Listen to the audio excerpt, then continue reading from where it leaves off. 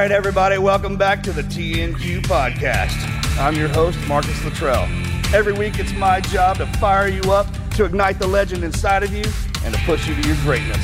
Join me every week as I take you into my briefing room with some of the most hard-charging people on the planet. They're going to show you how to embrace the suck of life, teach you the values of working your ass off, and charge through whatever life throws at you. This is the Team Never Quit podcast. So buckle up, Buttercup.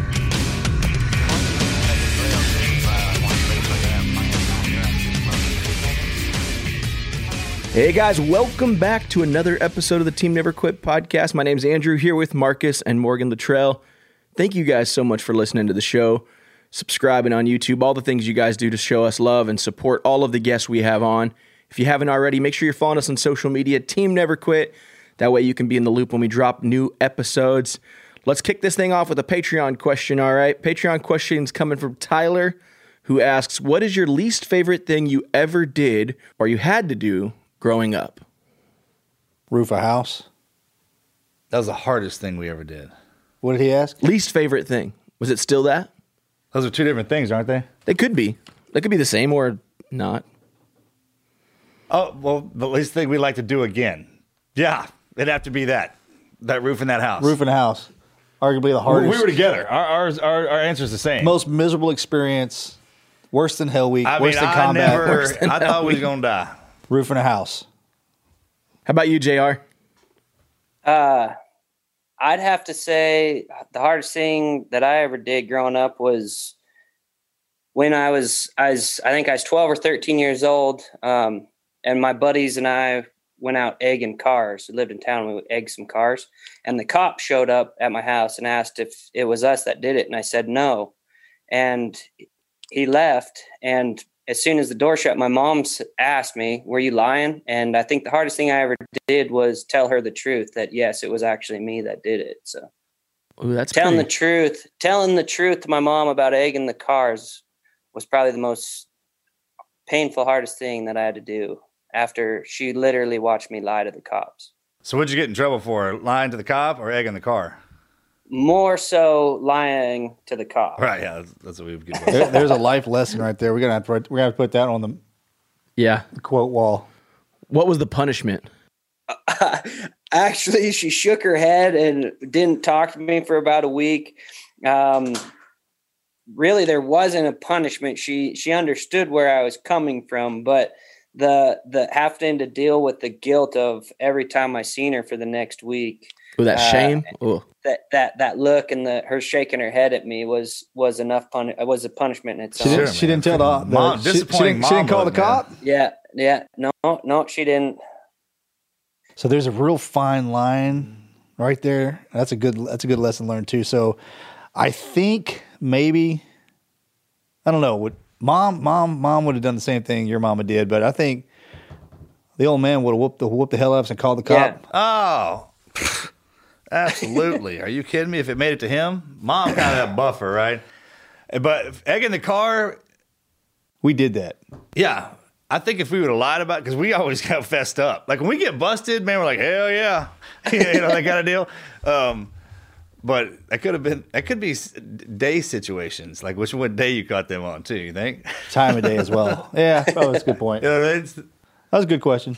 Tyler, thanks for asking that question. Hey guys, if you want to ask a question to our guest, to Marcus, to Morgan, head over to patreon.com/teamneverquit. You can join us. You can support the show. That's what helps us drop new episodes every week. It helps us put out these videos on YouTube and everything else we're doing. So make sure you support us on Patreon if you can.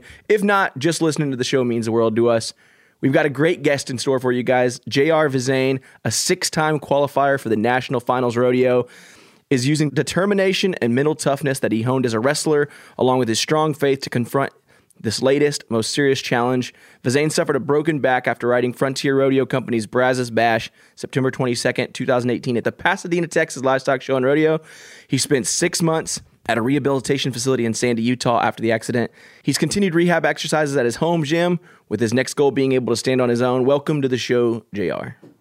Thanks for having me, guys. And first of all, fanboy here for a little bit. I read your guys' book. Marcus, I just want to say thanks to you guys for your service, man. And had an infatuation with Navy SEALs. My uncle was a Marine, an elite Marine on an amphibious team. Did a couple tours over in Iraq and Afghanistan and stuff. And I have a brother that actually just finished up with his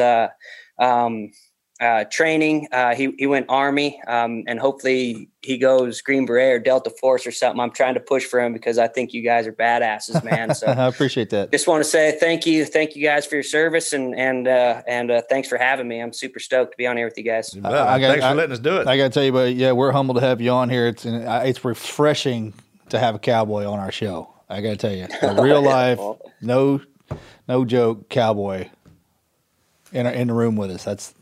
We grew up on a ranch. We grew up on ranches. So we appreciate and respect everything that you got to get up and do every single day of your life and have your whole life. And even more so now that you're having to do it from that chair, that speaks volumes to your character and your drive. So we applaud you from this end, buddy. Seriously. The only reason I still do it is because I don't want to go get a real job. Yeah, we say that all the time. There's that. Yeah, there's that. I got to tell you, buddy, so hearing your story, watching the videos, and seeing what you had gone through, and it's so recent too. I can't imagine. Have you really kind of got your head around exactly what's happening to you now? And is that? It seems like you might be in the middle of both worlds. Yeah, the only way I'd answer that question is. So I grew up, I guess just a little background history. I grew up in a Christian home. Not that we went to church every Sunday, but we were strong believers. Grandma, mom was very spiritual. I was led in the right direction, did like youth camps and youth group and that sort of stuff growing up. So I had a very strong faith base growing up. Once I got rodeoing, I drifted down the other path for a little while, was a bit of a lost sheep, did my fair share of partying and running amok, and kind of hit rock bottom there in 2015. I actually broke my back the first time. It didn't require any surgery or nothing, but it put me out for the rest of the year. Were you cowboy when that happened? That one happened up in Canada. Horse smashed me in the chute and broke T4 and 5, just broke some wings off, some transverse processes off. Didn't leave any permanent damage or anything other than it put me out for a year. Well, 6 months, but the rest of the rodeo season. Kind of had a little come to Jesus and got my life turned back around, got married. And so I guess I've always had that faith. And when the accident happened, or the wreck, I never call it an accident because I don't believe that anything happened, or that I believe that things happen for a reason. So when the wreck happened, I believed right away that I'd receive a miracle, honestly. And I still believe that. I thought it'd happen in 3 months. And when it didn't happen in 3 months, I thought it'd happen in 6 months. And when it didn't happen in 6 months, I thought it'd happen in a year. When it didn't happen in a year, I still believe in it. But I spent a month at Houston at tier rehab. And then I went to Sandy, Utah for 5 months before coming back home. And while I was in Utah, I met a guy there that similar situation, rodeo guy, that broke his neck and was paralyzed. He's been paralyzed for 40 years, I think now, or 30 years anyways. And he told me, he said, I was still kind of in that up stage where I was grinding at rehab every day, and I hadn't been home for 5 or 6 months. And he said, you'll hit a rough patch, and you'll just have to finally accept that you're in a chair. And that really hit me. That really hit home to me, because I have the mindset that I guess I've accepted the challenge and accepted the situation, but I still to this day have not grown complacent with where I'm at. I still strive to get up on my feet and walk. I have trainers at the house here that I'm still grinding at rehab at least 4 to 5 days a week, if not every day. And still believing that with the grace of God, that I will receive the miracle and walk again someday. I thought it'd happen by now, but I do know that it'll happen. So I guess I don't know. really. I don't know that. Yeah, I don't know that I've completely wrapped my head around. I guess no. To answer the question is no, I haven't. I haven't fully accepted that this is the rest of my life, because I don't believe that. We're We're here to help you with that. absolutely. Can you, for our listeners out there, can you give a background on the wreck and how Yeah. and why, actually how all this transpired? Yep. So for those that don't know rodeo, our season starts September or October 1st and runs until September 31st. So all the money you win in October, November, December counts for the next year. So you can travel with up to 4 guys and all buddy together, enter the same roadies together. So there's usually 3 or 4 of us that travel together. And at that year, I was traveling with Stephen Dent, Ty Brewer, and Tanner Haas. And Ty Brewer and Stephen Dent were safe. They had the finals made. And Tanner Haas and I were on the bubble. We call them the bubble. So the top 15 in the world get to go to the NFR, which is being held right now, actually in Arlington. It's just started in Vegas, last right? Night, but it's usually a huge deal. Usually in Vegas. Yeah. Yep. Yeah. It's like the Super Bowl of rodeo. It's awesome. The top 15 in the world. If you've never seen rodeo, it's awesome. It's worth going to watch that. It's rank.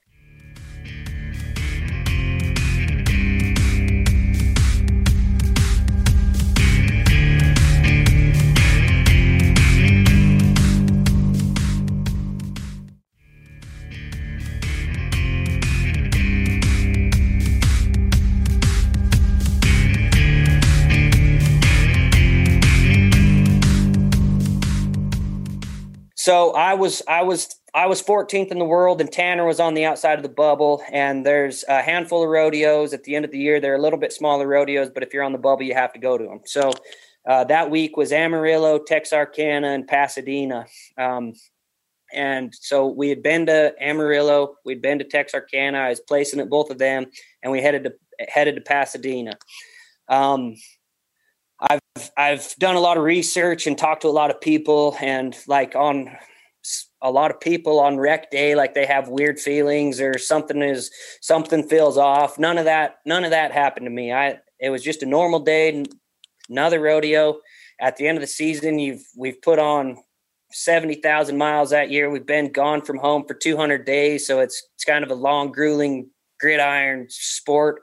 You're kind of wore out. You're ready to just make the finals and go home and be away from people for a while.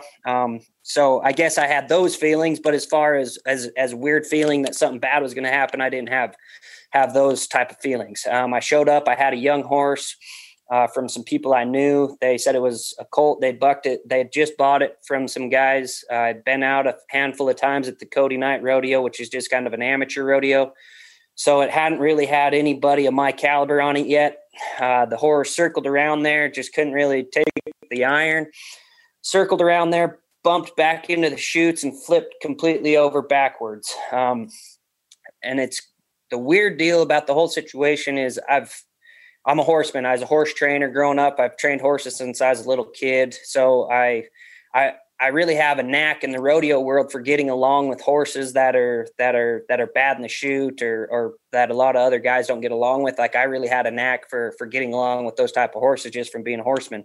And I'd had probably 100 horses flip on me and could always get out of the way. But the way it happened is when she hit the chute, she kind of reared up and then preloaded on her hocks and jumped straight in the air and came over backwards.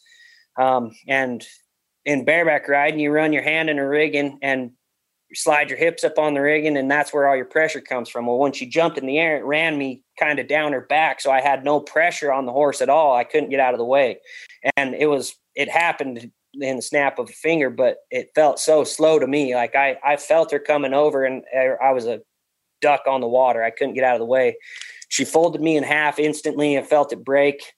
When she got up, through the grace of God, she got up away from my hand. So my hand did come out, but she stomped right in the middle of my guts. When she got up, and actually that hurt worse than anything. And they were completely surprised. I broke a couple ribs, but other than that, nothing. They thought I had internal bleeding. I couldn't breathe. But anyways, as she smashed me, I went to sit up, and yeah, I couldn't feel my legs, and I knew it was bad. I didn't know exactly how bad. Everybody rushed over to me, and they life flighted me to the Texas Medical Center. Dr. Carl Schmidt did an emergency surgery. They actually didn't do it till the next morning, but did a 5-hour surgery, put 2 rods and 8 screws, and told me good luck. And the outcome of that is paralyzed from the waist down? Yep. So belly button down. I have a very minimal feeling. I've gotten like some sensation back as far as like tingling and not hot and cold. I can't feel hot or cold. Like pressure. I can feel like at some spots, like I can feel you tap my knee, and like bone, anywhere that hits bone, I can kind of feel. But as far as like skin, I can't feel like even light touch yet. And movement wise, I have gained some movement back. I guess a lot of people ask like, what was the probability? I never asked, like percentage wise, what the outcome would be. While I was still in ICU, the doctors would come do their rounds about 4 or 5 o'clock in the morning. I think they do that so you won't ask them very many dumb questions. So it took me a couple days to get my questions. When they did come back, I did ask them how bad it was. Dr. Carl Schmidt said he'd been doing these surgeries for 30 years. He said in his career, it was one of the worst breaks he'd ever seen. So what it was is they call it a chance fracture. So it split my vertebrae horizontally completely all the way through at T10, and then partially through on T9, and it shifted my spine, and that's what pinched my spinal cord. So it broke that. He said a lot of times you'll see it vertically, but this was horizontally completely through and shifted the spine. And I asked him, what's that mean? He said, well, you'll have a slight to slim chance of ever gaining any feeling or gaining any feeling or movement again. And it actually put a big smile on my face. I said, well, if that's all I need is a slight or slim chance. And I've been grinding ever since. But yeah, they gave me a slight or slim chance to ever gain any feeling or movement back. So as far as feeling, I haven't gained much back, other than like some sensation and stuff. But movement wise, I've got my hip flexors back. I'm able to start lifting my knees. I can squeeze my legs together. It's slight, small, minute movements as far as 2 years. I'm post 2 years past the injury. So yeah, it's very, very minimal, I guess I would say, but dang sure seeing improvement and still working at it today. Hey, have you ever heard of a young lady, and Marks and I have been talking about this since we knew we were going to have the opportunity to chat with you. We had a young lady on our show. Her name was Victoria Arlen. Have you ever heard of her? I haven't. Okay. She didn't have an injury, but she developed a bacterial virus that affected her brain and her spinal cord. She was in a vegetative state for 3 years. And then when she came out of the vegetative state, she was in a wheelchair, paralyzed from the waist down for 8 years. And a flicker happened. She went to a facility called Operation Walk. There's two, one on each coast. She can walk. She did the Boston Marathon. What? Yeah, but she has no feeling whatsoever from the waist down. Yeah. Cannot feel anything. And the doctors were able to pull the function back into her muscles without having the nerve endings firing for feeling, touch, proprioceptive movement, or whatever. I've been wanting to ask you and tell you about her. You can YouTube her. Amazing story. We like I said, we've met her. When you said you have, it's coming back. Keep going. Keep grinding. Yes, sir. You will have the opportunity to walk again. I feel it in my heart. You know, I've been waiting to tell you, is like that I've seen it done. That's what that's the motivation you need to stay. What you're saying, that glimmer of light is just like with anything else. It grows brighter and brighter.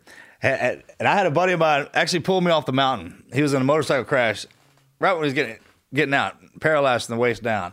And all the time when I'm trying to think in my head, like, all right, you need to break it down in your movements. Like how much time you spend asleep or on the toilet or driving somewhere to where you get up on a horse, and how much time of your day, those are your wheels. It's the nuisance was using your legs to get back and forth, right? That's what you needed them for. But you have the capability of doing that. That keeps you going and doing what you love, which perpetuates your growth back to getting it where you want it to be. Those things have to feed themselves. In order for you to walk in, you got to love something to walk towards. And that's how we stay motivated. I have that cage around the spine is something. We're a select club. It's actually both of us have identical injuries. Yeah, ours is the same. We both broke our backs in T9, 10, 11, and 12, and then L3 and 4. We broke our spines. And I actually damaged my spinal cord too. I have nerve damage from the waist down and lost the feeling in my legs. Not like you did. I'm not trying to compare myself to your injury at all, JR. But it came back. And it was just through the grind, through just arduous, painful, mindful, nauseating. I'm done with this. Keep going, keep going, keep going. And eventually, I'm hoping and praying that one day you'll have that. It's like working out. When you start working out and you're fat and out of shape, and you see that muscle definition, you're like, there it is. That's what I'm looking for. And it just drives you even further. I know that's coming for you. Yep. That's I don't know. I've studied a lot of people. So I guess one of the reasons I went to Sandy at NeuroWorks there was prior in 2017, I had a buddy, actually, I didn't even know him. He was a young kid, up and coming bareback rider that got flipped on in the chute and broke T12 and L1 and was paralyzed from the waist down. And he went to Sandy there at Utah, and he's walking now. He's doing back handsprings. He's running, hunting. So right away I called him and I said, Braxton, he used to look up to me, and I said, man, here I'm looking up to you. I said, what'd you do? And he said, you got to visualize and not quit, man. And I don't know, I've held on to that ever since. But since then, I've studied a lot of people. And I've reached out to a lot of people, and I pick their brain. What'd you do? What? Because I don't know. I've learned a lot. I was very dumbfounded on the wholeness of spinal injuries. And you can take I've met people that have the exact same injury as me, and were completely different stories, and have completely different feelings, completely different movements. And that's the thing, is you can have 5,000 people that they say they have the exact same injury, but 5,000 different outcomes too. So I've picked a lot of people's brains, and the people I study are the people that are walking again, and the people that have beat it. And every single one of them has the exact same answer. I didn't give up. I didn't get comfortable with where I was at. And that's what I've tried to do is not get comfortable. I've gotten comfortable, and I've overcame a lot of stuff, and I'm able to do a lot of things that I didn't think I would be able to, but not getting comfortable with being where I'm at, I guess, is one thing that all those people, that everybody that beat it has said, is they just never give up, man. And that's my goal, is to never give up. God bless you. Hey, do you think we could connect him with Victoria somehow? Yeah, I'm sure we could. I'll see if we can find some emails or phone number and see if we can get you guys just so we're doing it right now. So she can if we can get you guys together, she can share her story. Again, you can YouTube it. But yeah, 8 years in a chair, and then broke a world record in swimming. Miss Victoria, we're gonna need you to check in. Dancing with the Stars, and then ran the Boston Marathon a few years ago. That'd be right. Just shoot, even if it might just be even having to pack up and go to one of them places she went, or something, and give it a try. That's what I honestly, I would try. If you told me that hanging myself up by my pinky toe and rubbing peanut butter on my back would be the fix, I'd dang sure try it, So that's cowboy way. Yeah, there you go. Yeah, exactly. That's cowboy. How does it work? That work? All right, let's do it. Come on. I'm willing to try anything. Hey, JR, who or what did you lean on to get you out of bed every morning to just keep pushing?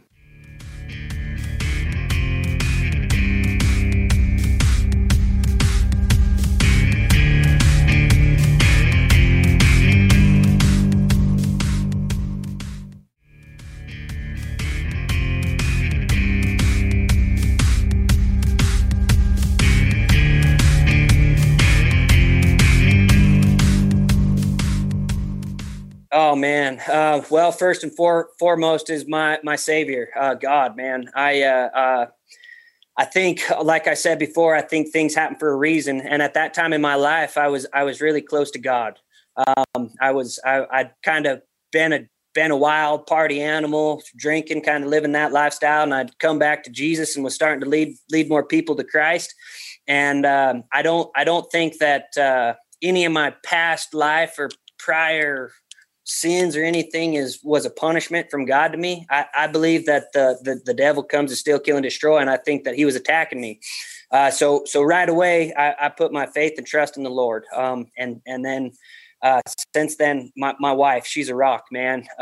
She pulled up she got the devastating phone call. She was 23 hours away. So she got on the next flight available. She got to me. I just got out of surgery by the time she got there to Houston. And she stayed with me in ICU. And then as we spent a month at TIER, everybody was pushing her to get a hotel room there close or whatever. But she pulled up, she got one of them lay down chairs and slept right in my room with me. We shared the room with a roommate, but right there at TIER at rehab, she slept right in the same room with me. So my wife has been my rock.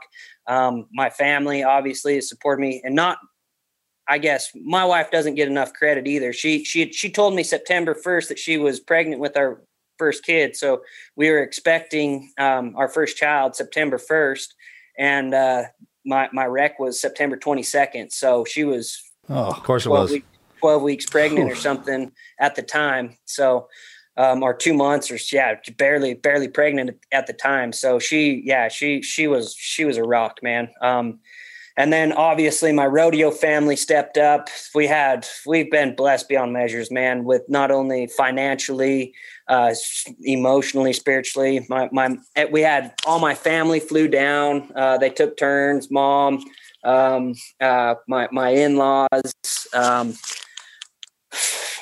Pards, all my friends, everybody, they all supported us. We're still getting support. I had some guys call me up the other day that they did a bareback ride in school and said, "Hey, we want to send you the money for the school." I said, "I can't accept that." They said, "No, we know how it is. Even though it's been 2 years, we know that the financial struggle never stops. So we need to help our own. We need to help our brothers." So we're still receiving support, man. And then I've gained a huge following since then. Like, not that I'm some multi-billion guy followers, but I had like 5,000 followers on Instagram, and within 3 weeks I had over 15,000. Like, I've had people I don't even know reach out and call me and egg me on. And like you said, other people in similar situations reach out and call.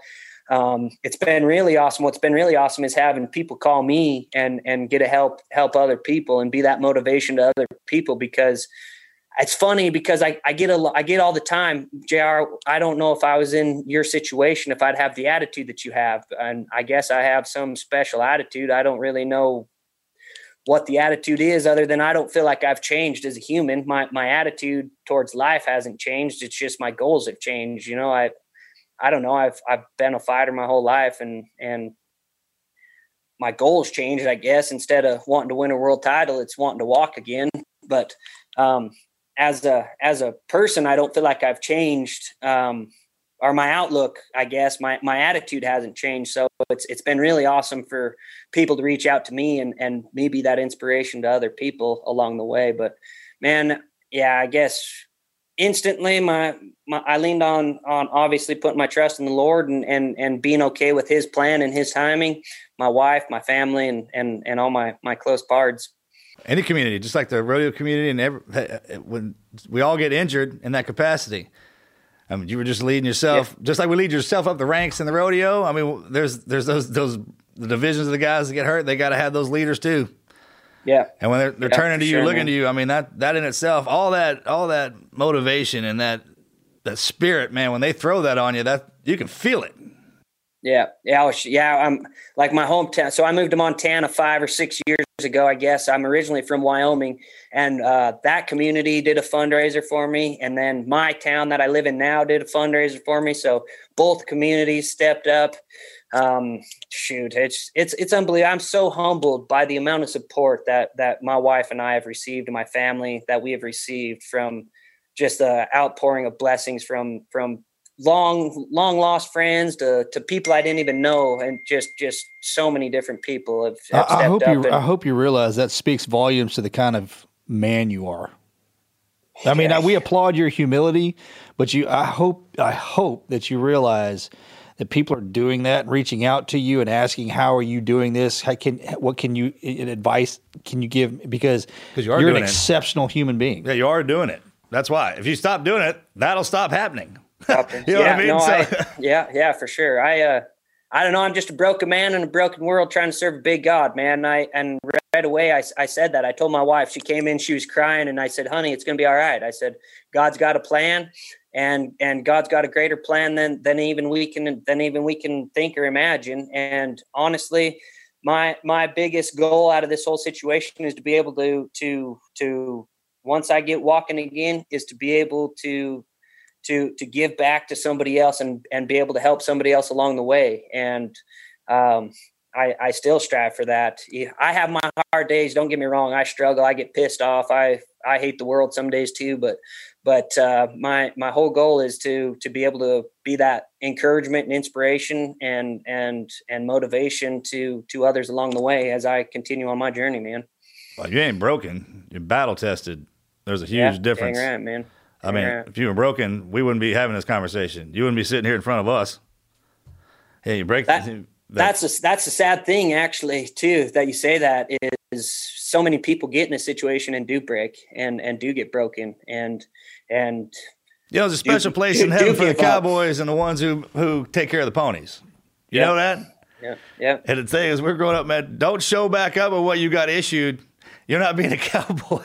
You better show up, bust it up, man. That's what cowboys. Anybody who tends to the ponies, man, that's the thing. And that world in itself that we occupy and our capacity is different.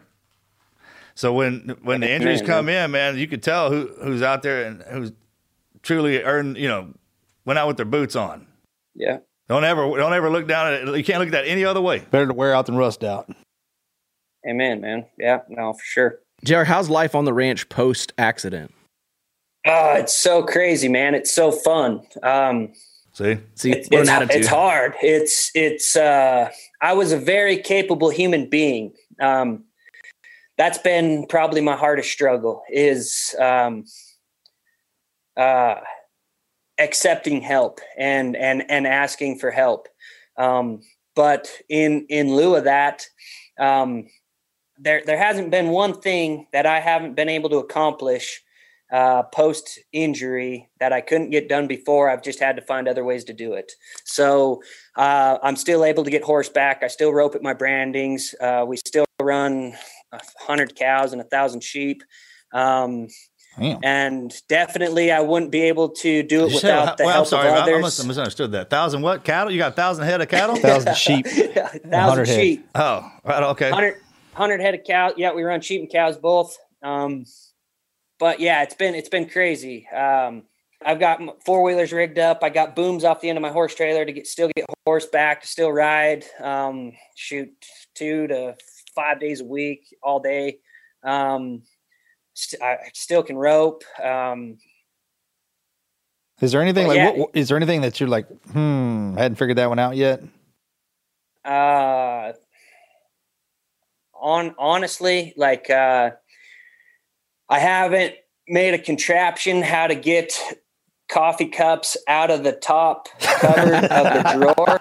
I think we got the fix for that. Get one of those but other than sticks. that, no, I've found a way. It's some jobs take me way longer than expected. Some jobs, as far as even like getting a bale of hay from my in-laws live just a mile and a half away. We actually live on their place, and then have started putting together some chunks of ground. My wife and I have bought some ground here close, but our house is actually one of the original homesteads on the house that we fixed up. Had some crews come in after the wreck. We had some crews come in and do an addition for us and stuff. But our house isn't even wheelchair accessible per se. Like, other than I have, we built like a little front porch that has a small ramp to get in the house. But other than that, like, I don't even have a bench in my shower. Like, I still have a portable bench that we use. Like, we didn't even set it up for wheelchair accessible. So, but like getting a bale of hay from my in-laws house down to here, like, it might take me 3 hours compared to 10 minutes, but no, I think it takes most guys that long to get to their in-laws house. Just putting that out there. Yeah, Isn't maybe. that right? But I don't try and slide something past us, man.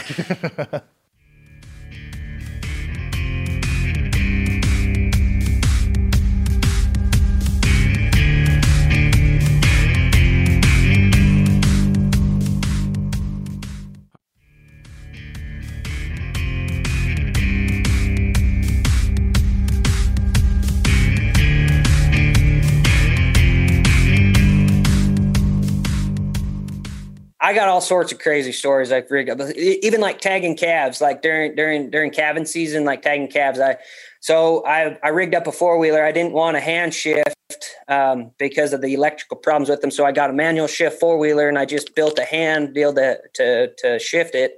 And I'd tie a rope on the front of my 4-wheeler, and I can still get up and rope them calves and get the calves tagged, like stuff like that. I've even figured out how to do.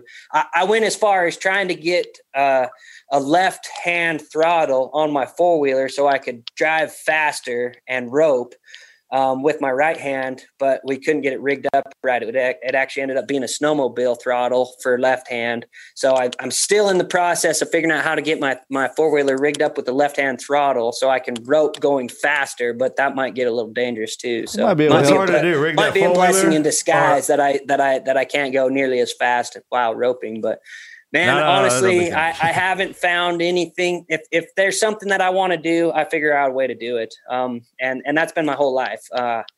If I set out and want to do it, I find a way to do it. What kind of 4-wheeler?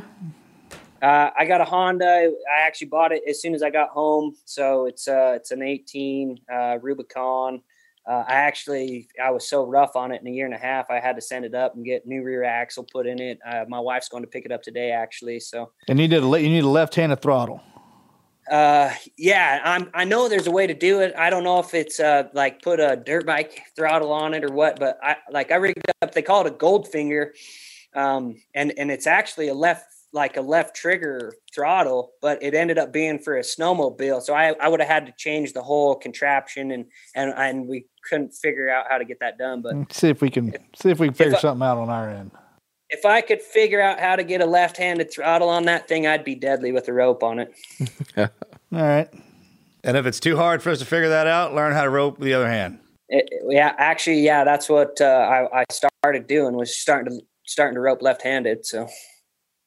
So obviously you have a goal to be able to stand again and walk again, but what about rodeo? Do you have any intentions to get back into rodeo? There's no way your wife let you do that. No way.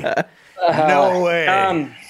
It's funny. I've really thought about that. And so, like, the NFR just started last night, and my wife asked me, she said, does it make you sad, or do you have sad feelings about that? And my honest answer was no. I went and helped do a rodeo school here the week before Thanksgiving, and some of those kids asked me, man, do you miss it? And honestly, I think the obvious, if I was still capable and still willing, that's probably what I still would be doing. But as far as missing it and having that, oh my gosh, my life sucks because I'm not rodeoing, I don't have those feelings. What I do miss the very most is being able to train horses like I used to could, I guess. I have found ways to do some horse training and some higher end stuff and training my own horses more off voice command and being able to rope again and that sort of thing. But taking a colt and starting a colt from the ground up is my ultimate passion. And post rodeo, my goals were to get into reining cow horse stuff and go to the NRCHA shows and start doing working cow horse things. So as far as rodeo goals, I think as soon as I get able and capable enough, that's where I would go towards that direction versus rodeoing again. Man, there's no way I could leave my boy at home for 200 days and not be home. I don't know. I tip my hat to those rodeo guys that go rodeoing and leave their kids at home, because there's no way I'd be able to leave my little boy and wife and stuff at home like I used to.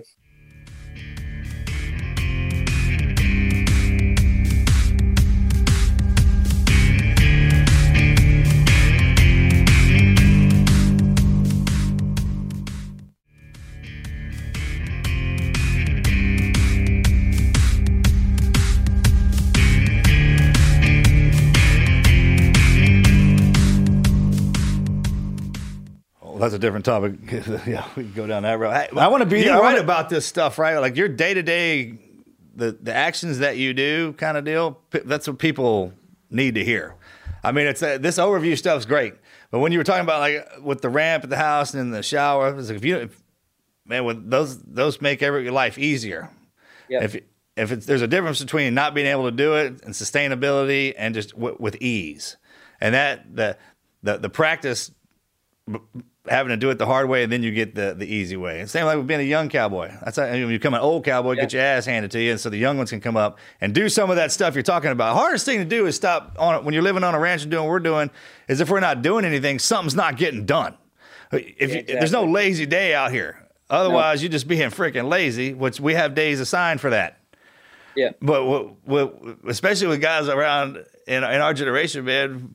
Even with the kids will do something like, oh, that's cool, but get out of the way, punk, watch this. Let me show you how to do it. And we still get out there and do that crazy stuff that we did when we were boys and our dads weren't doing, but we just keep holding on to it. It's the same thing. And that never come out of you. That's what drives you in the direction you're going. And if my mama ever heard you say that you can't train horses in any direction, trust me, you can. I mean, there's never been a rider that hadn't been throwed, never been a horse that hadn't been rode. I mean, that kind of deal. Yep. So it's, man... Just keep. Yeah, no, I've learned to started getting my horses to lay down on cue, some of that stuff so I can get on, going off voice commands, more say like that sort of thing. So yeah, I definitely, I had to swallow the hard pill,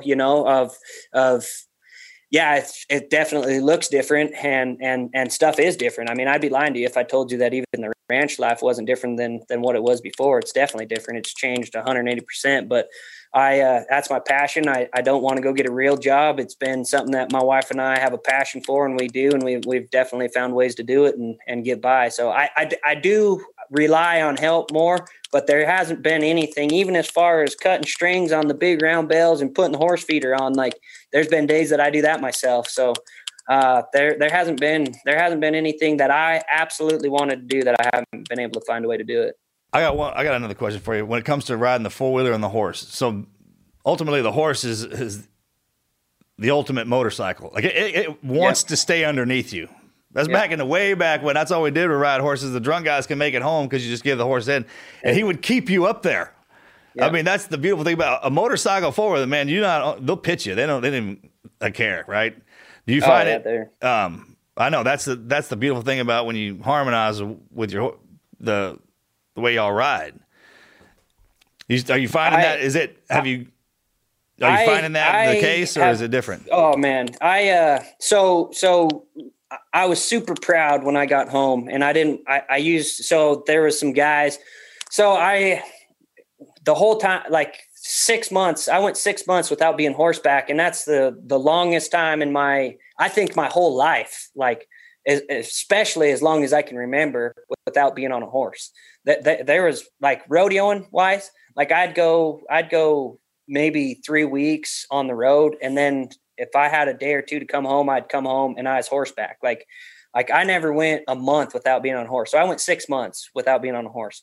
And while I was in rehab and stuff, I'd reached out and tried to get horseback just to see how to do it and get to a facility that kind of would maybe show a guy and kind of see how it was going to feel. But then they had to jump through a bunch of hoops, and I had to get cleared by a doctor. And the doctor said you got to be a year post injury to before you get horseback, and blah blah blah. So I never got it done while I was at rehab. We drove home. I don't remember the exact day. It was the first part of April, but anyway, it was on a Friday, and Saturday I was horseback. So, but I was too proud. I'd reached out to some guys. They had some saddles with some high backs that help support your, balance wise and stuff. And I was too proud to do any of that. So I had an old roan mare. We stepped her over to the back of a flatbed with my regular saddle, hoisted me up and put me on. And I took 2 steps. I leaned forward and went to ride off. And honestly, I was scared for my life. Like, I was so unstable. No weight in my stirrups. I was holding on like a little kid, holding on to the saddle horn, trying to pull her back. She was kind of antsy and wanting to go. And it took me about 100 yards. I finally just put my hand down. She dropped her head and walked around. It took me a little while to get my balance and kind of get my seat.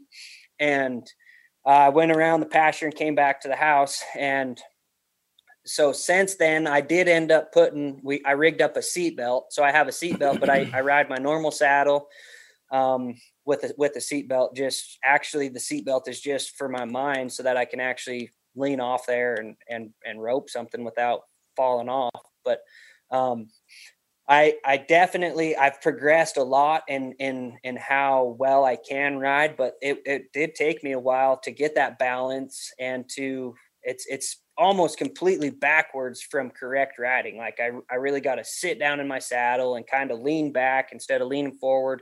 I actually probably am harder on the horse now than I was before. But I have made my horses work for me. You said you rigged a seatbelt. Do you have the Velcro that goes around your legs that go down the side of the? Nope. I literally took a flank strap buckle. So what they use for rodeo flank straps, that when they pull it, the flank falls off. I have that as a quick release in case I do get in a jam and need to let it go. But it's just a piece of leather with a buckle that goes over my waist. No Velcro around the stirrups. I do rubber band my feet in the stirrups, say like if I'm going to be loping or roping or something, just so my feet don't bounce out of the stirrups. But just a 2-inch wide leather strap that goes across my waist that I buckle down just to keep me in the saddle. You find that your ponies are kind of receptive that there's something else going on up there? Oh my gosh, man. It's I don't know how much time we got, but I got another crazy story. So I have this buckskin mare.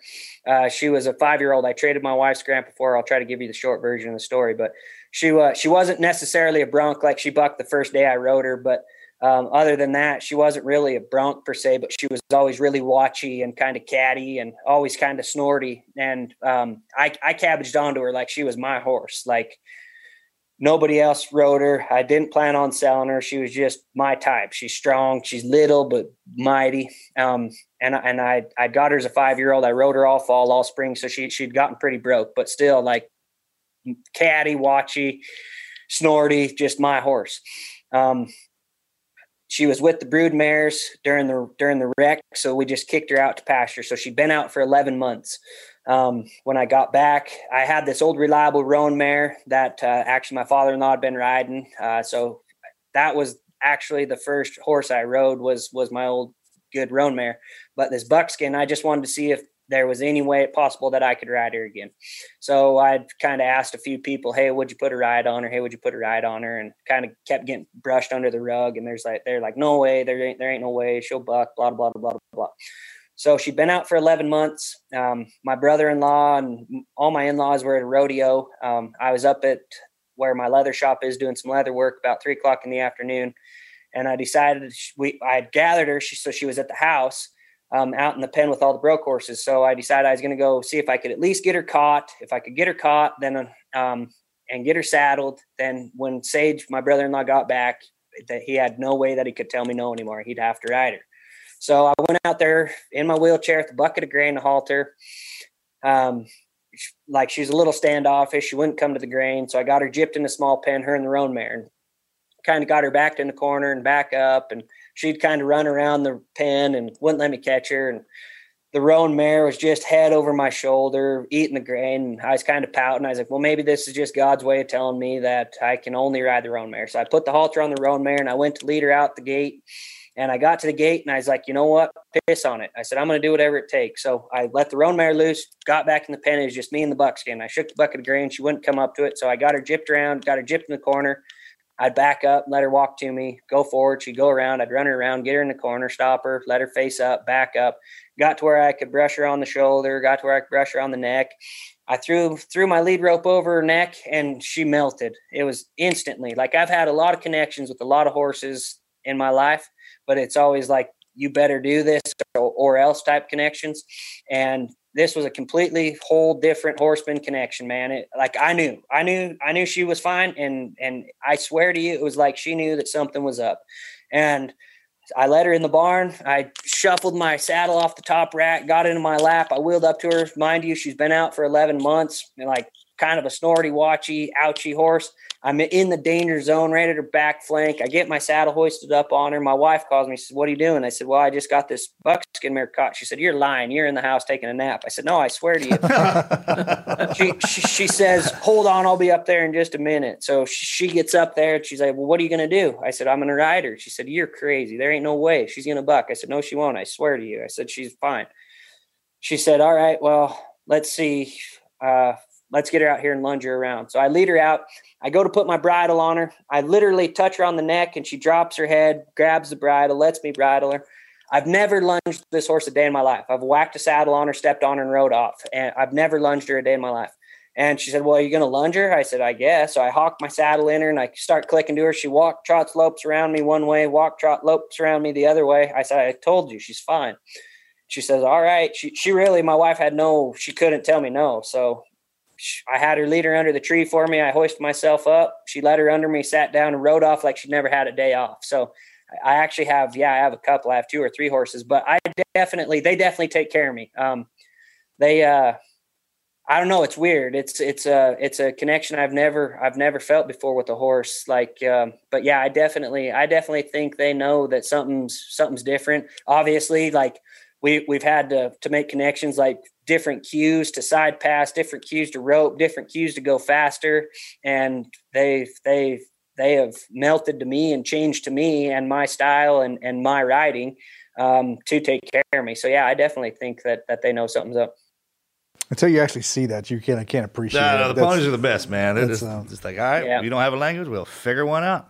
What's a piece of never quit advice you could leave? I mean, you've already left a lot, but if you could leave one thing for somebody who's going through a rough time, a hard patch, what would that piece of advice be?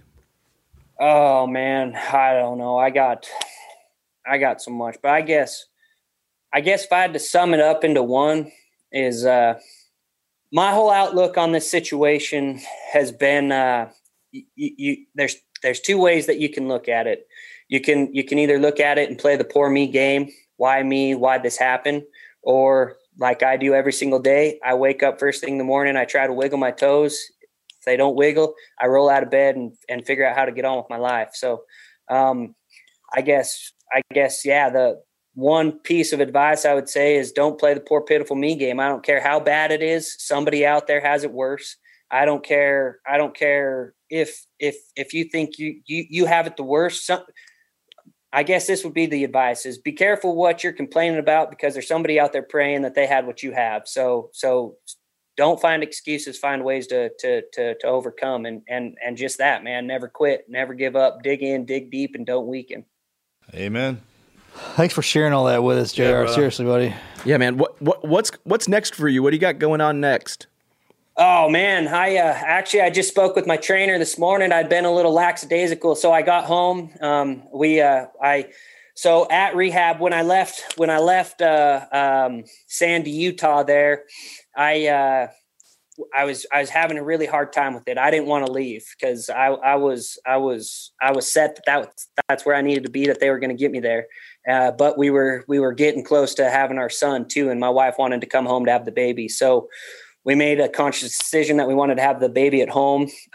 We went to those therapists and I asked them, I said, hey, is there some at-home stuff that I can do without being detrimental to my rehab? And they said, honestly, JR, if there was any person in this facility that we would feel safe sending home, it would be you. They said, honestly, we think that your work ethic, you won't weaken, that you'll actually probably get more out of being home and working on the place while working out than you will just working out here for an hour and a half a day. So we came home, I set up the gym in my in-laws' garage. They give me their garage to set up my gym. So I have a gym set up. That's where I do my rehab. I've stayed via Zoom meetings, stay in contact with my rehab facility. I went down there last September and got retested. I jumped a level on all my tests, so I was still progressing, kind of came up with some new workouts and came home. I'd been doing those workouts. They got really monotonous, kind of plateau and not really seeing any improvement. So I reached out to Doug Champion. He's actually an old rodeo buddy of mine. He's a trainer down there in Texas out of Huntsville. And he started training me. He sends me four workouts a week. And then I do just kind of my own, whether it's stretching or standing, or I have a walking machine set up here at the house, whether it's getting on that or riding or whatever it is. I try to do something every single day, but I work out for sure 4 days a week, if not more. So I've been doing that. I just talked to him. I'd gotten a little lackadaisical. I'd missed some workouts, got busy and told him, hey, excuses are like assholes and they all stink. So I ain't throwing out any excuses. So I set a goal for December to not miss any workouts. And I'm waiting to get into a trial deal back in Houston for an exoskeleton trial. It's a 6-week trial deal, to go try one of the exoskeletons. I was supposed to go this spring, but due to COVID, it's been getting pushed back. So I've just been waiting for the go ahead, to get to go down there. So I'm going to go down there as soon as that opens up. Go ahead. Yeah, come on down. Yeah, no kidding. Seriously. Yeah. I call them once a week asking if I can come down. Let's see what else. I don't know. I did some stem cell therapy. I went down to Panama City, Panama in February and did some stem cell. They said to give it a year before I go do another dose of that. So February will be a year. The end of February, I guess the 1st of March will be a year since I tried that. So I guess see if that's something else we want to go try another dose of, or I know I've been looking into some like the epidural stimulator stuff. There's some trials in the States that I've been signed up for, but you're just on a trial list. So there is some out of country. There's some other places that you can just go buy one, I guess, lack of better language there, but you can just go pay out of pocket to get one. I've been looking into some of that research. But other than that, no, man, just I guess what the motto of this podcast is, never quit. I'm just going to keep striving. I got a little boy that's 1.5 years old. Enjoy every minute of that. Try to be the best husband I can be, the best father I can be, and make the best version of myself as I continue on this journey. That's awesome, man. Hey, you're an inspiration to me, buddy. I can promise you that. Yeah, man. Thanks for hanging out with us for a little while, sharing that. No, man. Honestly, it was when you an get honor. up this way, man, make sure you let us know. Oh, and I want to be there in Pasadena when you go back and walk around the arena with the American flag. Hell yeah, We'll be there brother, for I it. swear, man. We'll walk with you. Yeah, That'd be right? awesome. At finals? Well, yeah. Where can people follow you on social media? I got a Instagram page, just my name, JR Vezain, V as in Victor, EZAIN. You want to plug your leather work? Or my leather work. I have a Facebook page, Lazy SJ Leather. And that's on Facebook, just a business page. I don't have a Facebook page, but that leatherwork page. And yeah, that's about it, I guess. Lazy SJ Leather on Instagram, or JR Vezain's my personal account. I'm on there more, but Hey, thank you guys for listening to this episode of the show. Make sure you let us know what you think. JR, man, it's been a pleasure to have you on. I'm going to work on that Honda problem you got.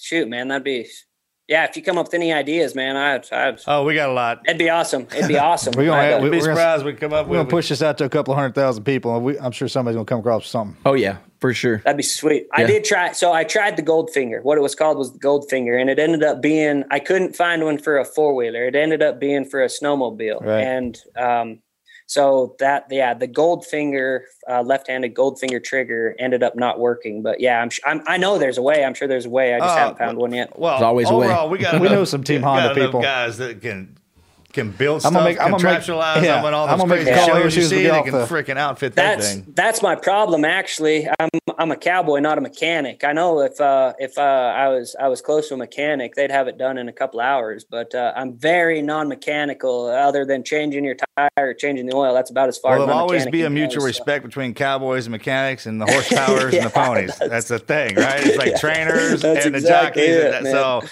it's a mutually, it'll never go away. That's right. That's for Hey, sure. guys, make sure you follow us on social media, teamneverquit.com social. Subscribe to the podcast, share the podcast, leave a review on iTunes. We'll see you guys next week. Thanks, JR. Have a blessed day, brother. Thanks for having me, guys. It was awesome.